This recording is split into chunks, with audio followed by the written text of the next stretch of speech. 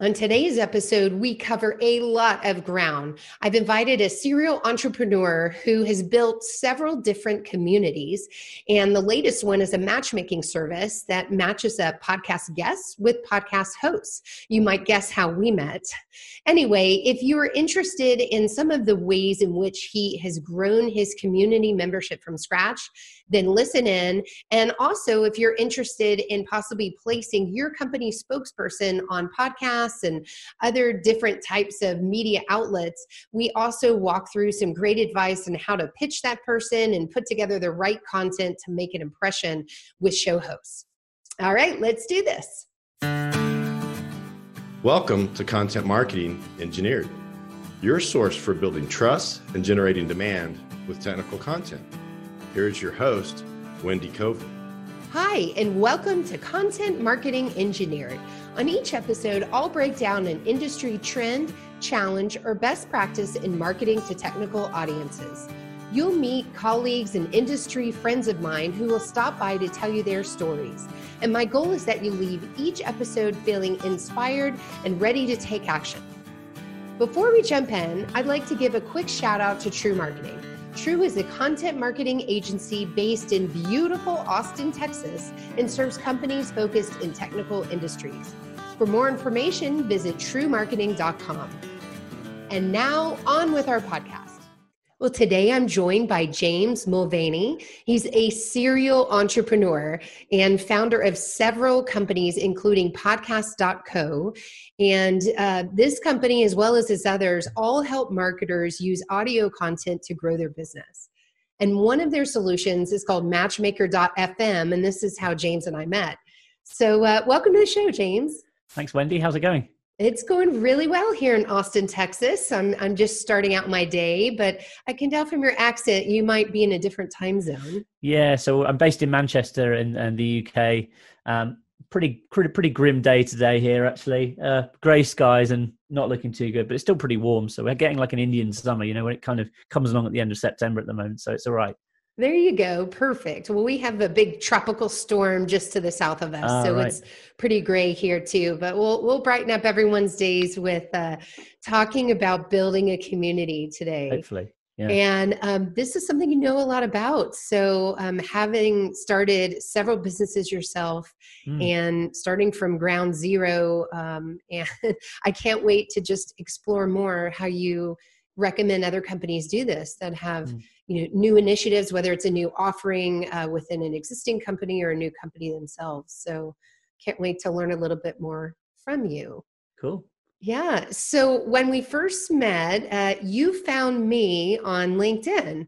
Yep. So just maybe we start with that story because I think it's a nice lead in to how you grow community for your company. Absolutely. Yeah. So I'll talk about Matchmaker. So obviously Matchmaker is it's a relatively new platform. We were faced with the challenge when we launched the platform that, no one wanted to sign up to a platform as a guest if there wasn't podcasts on it, and podcasts didn't want to sign up to a platform if there wasn't lots of guests on it. So we were kind of like initially like, okay, how do we launch this thing with, without a huge amount of marketing budget, etc. And as I say, we kind of took it as a side project to begin with. And initially what we did was we sort of tested the demand for this sort of platform by creating a couple of pages on our podcast.co site. And this is something that anyone can do, in any market. We simply had 2 Google forms. They weren't just like enter your name and email address. They asked a few more questions than that. We had one embedded on the site, which was like, if you're looking to be a guest on podcasts, you want to grow your personal brand, please fill out this form. And we had another one, which was like, if you've got a podcast and you're looking for more interesting guests and you want to speak to high profile people about what they do, please complete this form. And we noticed that these 2 kind of funnels almost were starting to get some significant traction. So that was kind of like step 1 of this process. We thought, okay, there's obviously clearly a demand for this kind of service, which connects podcasters and guests. We've just got to build the damn thing to make this actually happen. Right? Yeah. So, but to begin with, it was just, literally we had these kind of 2 Google forms, which obviously linked into a Google sheet, but we actually had no way of connecting these 2 groups of people together. So, we then kind of sat down and we began by just sort of like concepting the product and thinking how it could work and making it as simple as possible to use. And obviously then towards the back end of last year, went through the development process, and we had those initial sort of group of people that we could launch the product with, which sort of solved that problem. But then it's a case of how do you scale it? Because to begin with, we might have had, say, I don't know, 100 or 200 people between podcasters and guests on the platform. And, it's still a good number to start off with, but it's still not that exciting. And you can quite easily, speak to 50 people, doing a podcast, as you'll well know, in a very short space of time.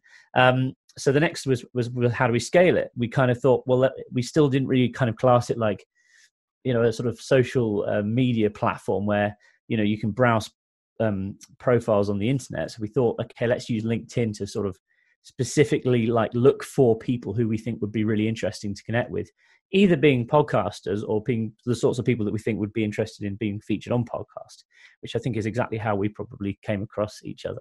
Yeah. And when you did that, were you utilizing any sort of automation to make that job easier? I imagine so.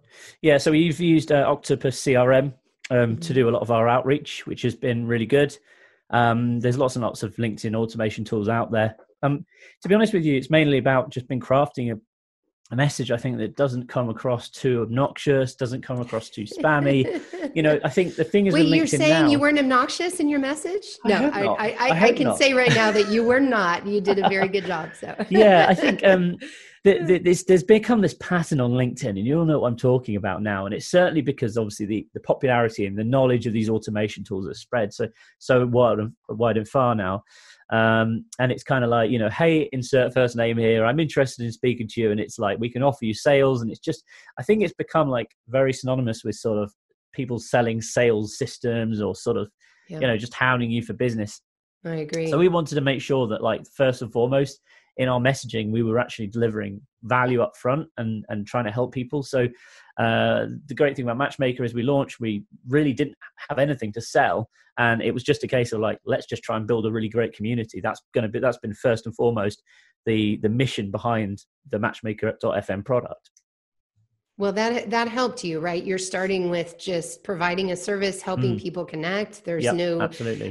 Currency that's passing right now. Really, the currency is just giving up your information to participate, right? Yeah, absolutely. And it's weird because I've run lots of different software as a service style businesses in the past. I've never built a community like this one as per se. There's obviously always been this element of community and when you're content marketing and trying to get people involved in discussion, etc. But we've never had like almost like a social network type service. So it's been really, really interesting. And I must admit, I've never tried this kind of direct outreach before either. We've always very much relied on inbound marketing to generate a lot of sales and leads for our businesses. So with this, it's been really refreshing because not only have we been contacting people directly, and we've actually been getting lots of people saying, thanks for introducing me about this. It's been a big lifesaver. And people have turned around to us after a couple of days and say, gee, I've already been booked onto 10 podcasts, or I've already made some really, really valuable connections. And actually for me as an entrepreneur, that's hugely rewarding and exciting. Yeah, I could imagine so. Yeah. And just so you know, I feel the same way about your platform. Having been on it, I've been on several podcasts. Yeah. I've had several guests on mine, and all have been wonderful caliber people. And so it was a very pleasant surprise. So kudos to you for attracting, some great people onto it. One of the things I wonder about is as you're building a community, it seems like the value is when you have a tipping point, right? Where you get to a certain number of people where you can start to segment or, find subsets of that community. But until you have enough people, the value is somewhat limited. So what is that tipping point for you, or what has it been, or what was that value prop early on versus what it is now? Has it changed? Well, I think, the last 8 months, we've just been focused on growing the numbers and also slowly innovating and starting to add more functionality and features to the platform, because I think it's exciting for people when they come onto a platform and, they see it evolving and it's changing in front of their eyes, which is great. I don't know, in terms of a tipping point, I think, we're about to hit 10,000 users, which for me is a big milestone. Yeah, congratulations. And when we first started out on this, that almost seemed like unachievable, like this huge number. We were sort of thinking, we can hit to 10,000 users, that's going to be a good achievement this year. it looks like we're going to, we'll smash that goal way before the end of the year, which is good. But, even to begin with, it was like, first of all, it was getting to sort of a few hundred, 500 people. And then can we get to 1,000? And then obviously it was 5K. So, but what I've noticed is recently, obviously, because of word of mouth and because people are getting genuine value and using the platform to make good connections, they happily talk about it to their friends. And that's going to be the next phase for us, because it's still this kind of closed ecosystem. So you have to log in to be able to browse profiles and see your own profile and see other podcasts, etc. So the next phase is going to be trying to encourage people to share their profiles on social media, which I think will hopefully create this more of a snowball effect. Again, it will open up the platform to a much wider audience who perhaps weren't aware of it. And we're going to be relying less on our sort of own outreach, which obviously does still take up quite a lot of time. For myself and the marketing team, we're sort of focusing a lot still on manual outreach. So it'll be good when we can get those social interactions and activations on the go, where people can actually just share their profile. We're going to have things like embeddable widgets where people can actually say, like, book me right on my site, sort of thing. So, little tweaks like that we can make as we're kind of growing it, which will really help to sort of further grow the numbers and get more people on board with the idea. Yeah, I think that'll make have a great impact when you can tap into people's own networks and communities in order to fuel your growth. Yep. Another thing I'm wondering about is how you will monetize this in the future. I mean, surely you're not going to forever offer this wonderful free service, right? Yeah, I mean, I think the plan is, we're going to try and keep always a free option. We'll probably switch to a freemium model in the coming months. Smart. We recently had promotion which we ran, which was the Founders Plan, where we offered some of the customers or the users that sign up in the early days. So it was like, I think the first couple of thousand users, we invited them to sign up for like a lifetime deal, so that they can always get access to, like, when we do monetize the platform, they've just paid that one-time fee as a kind of thank you for being early adopters of the platform. So that's worked really well. That value proposition for those first people that join the community. I think that's an amazing offer there. Yeah. And then also, and running that promotion has allowed us as a business, obviously, to kind of have this quick injection of cash, which is allowing us to keep the lights on, because obviously, when you get to a certain level, running platforms costs money. We obviously have a development team who are working on building all these new features, which cost money. Work for free, really? I know, exactly. Motivating, helping out podcasters, companies, so that has been a really good idea. It's almost like it's like a sort of self-sustained crowdfunding campaign kind of thing, but rather than turning to Kickstarter or one of these Indiegogo, one of these crowdfunding campaigns, we've kind of just done it with our own user base, which is, again, it's been really fantastic. And again, I think the other benefit to doing this is you're sealing those people in as sort of fans for life too. So whatever functionality we release as a sort of premium functionality, which obviously eventually we'll be charging people like a yearly fee for, these guys will get it for free or for a very low amount, of one-time payment that they've paid forever. And also, again, I think it's going to be great for creating brand advocates, because they're going to be sort of the fans of the platform. They're happy with it, happy to sort of make that one-time commitment, for lifetime use, and they'll be the ones who are really like going to be sort of singing our praise and pushing our platform out to their networks as well. And it's in their best interest to do so as well. Yeah, and they had a voice into what features were prioritized, I'm sure, and absolutely, so it's partly theirs. And one of the things that we're looking at doing soon, which will initially be again with the founders, but we'll be rolling it then out to sort of other users of the platform, is kind of more live events. So like trying to encourage networking and make it a little bit more real time, having speakers on. And obviously at the moment, due to sort of COVID, there's lots of events that are going on now online, rather than going to a conference in flying across the US or going to somewhere exciting, going to get some sunshine somewhere. Like I came to Austin to South. I was supposed to come to Austin for South by Southwest this year. We could have met up and had a drink together. I know. So, but I couldn't do that. It was like I went a few years ago and it was amazing. But of course, that's not happening now. So we're looking at trying to, bring this online and see how we can, because we've got such a interesting group of people, how we can kind of get minds together and just create something really exciting. Very cool. Well, obviously, some of the growth will be predicated on more and more people adopting podcasting in their own marketing efforts for their companies, or even putting their company spokesperson on other podcasts rather than Absolutely. starting their own. So what are some of the benefits that you would share with marketers that are thinking about dipping a toe in? Being a guest on podcasts? I think the main thing is that, you get to expose your business to lots of audiences that otherwise would not have seen what you do. Someone summed it, I can't remember who, but someone summed it up in a really good way. It's like, if as a business owner, you got the opportunity to go and stand on, like in a town square and speak to 200 different people each week for 20 minutes on a topic that's interesting to them and interesting to you, would you do it? Of course you would. So, this is the opportunity that podcasts present. There's podcasts now in such a diverse range of areas. There's really one of the most obscure podcasts we've seen is like one which was actually on batteries. Can you believe it? But yeah, of course, I can. Listen, I work with engineers all day. I can absolutely batteries. That's a huge topic, James. Come on. Yeah, exactly. So, but that's the thing. You can go and find a podcast for whatever your business is or whatever your area of expertise is. You can definitely find a podcast that will be relevant. And it's just then a case of just don't treat it like a sales pitch. Treat it like just a discussion. You're there to try and impart your learning, whatever that might be, whether it's your business or just your area of expertise on other people, and just have a conversation. Just treat it like, you're chatting to people and about an area of interest that you're all incredibly passionate about. Yeah, no, I think that's great advice. Just be authentic and educational in your content. Totally. So I noticed that when you offered to be on my podcast, you did something a little bit out of the box compared to most people that have expressed their interest in being a guest. Okay. Do you remember what you did? Yeah, the video pitch. You sure did. Yeah. So I think, again, this is one of these things. If you're going to be on someone else's podcast, you send them a message which is text-based.